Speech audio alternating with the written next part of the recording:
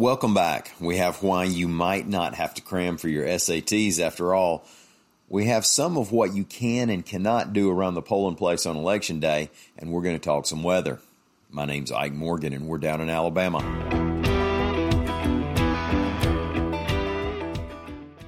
The SAT and ACT appear to be losing at least some of their stroke with Alabama colleges, at least for now. As a matter of fact, AL.com's Tricia Powell-Crane reports that the majority of four-year schools in the state will not be requiring college admissions tests during the 2021 school year.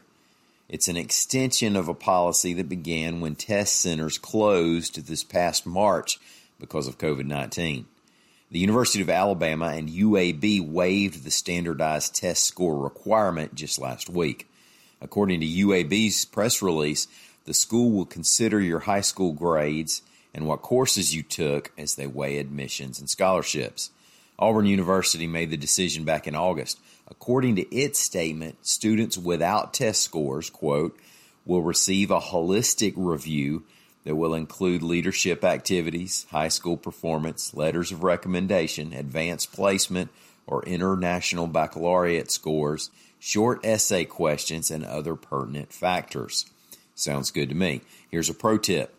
Leading your application essay with "can skin a buck and run a trot line" will not guarantee you a letter back from Princeton. New Jersey listeners might have to Google that. At least 8 other schools are not requiring admissions testing next year, and others have said they are considering that possibility. During the last presidential debate, during part of the time when they were talking about elections, President Trump urged his supporters to, quote, go into the polls and watch very carefully. Now, over this past weekend, Alabama Secretary of State John Merrill, who's also a Republican and the top dog among Alabama elections officials, made it a point to clarify what you can and can't do at the polling place. He particularly wanted to make it clear that, quote, you don't just get up out of bed and say, I'm going to go vote and I'm staying at the polls all day to make sure everything's going right, because that's not the way it works.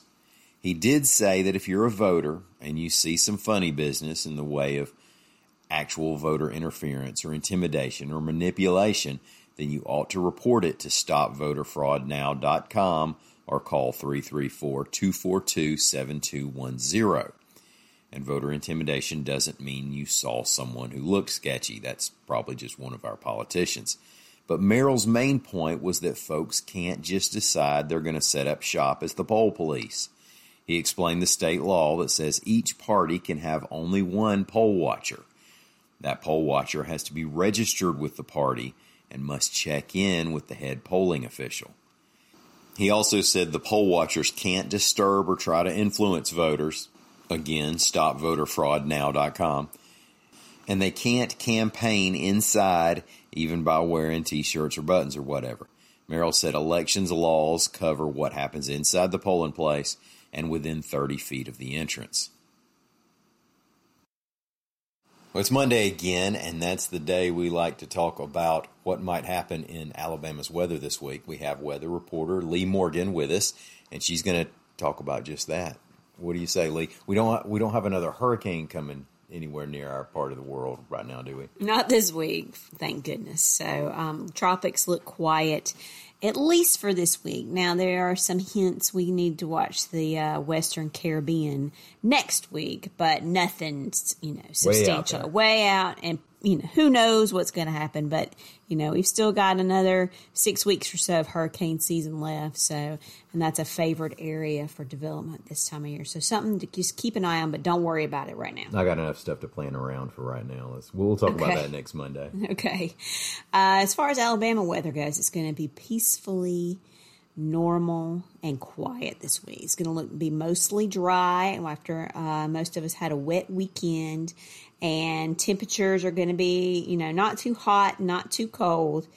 And then we're going to have a stronger cold front come through in Thursday, Friday time frame. That's going to really knock temperatures back a bit. It's going to feel really fallish about that point. So we'll go from highs in the 70s and the 80s to the highs in the 60s and 70s. It's going to get a little chilly at night, especially by Friday, Saturday. So it's almost time to dust off the jackets. Well, we'll take that. Yeah, the power bills look a little better. That's true. All right. Appreciate it, Lee. No problem. And thanks everybody again for listening. We'll be back here tomorrow and every day this week.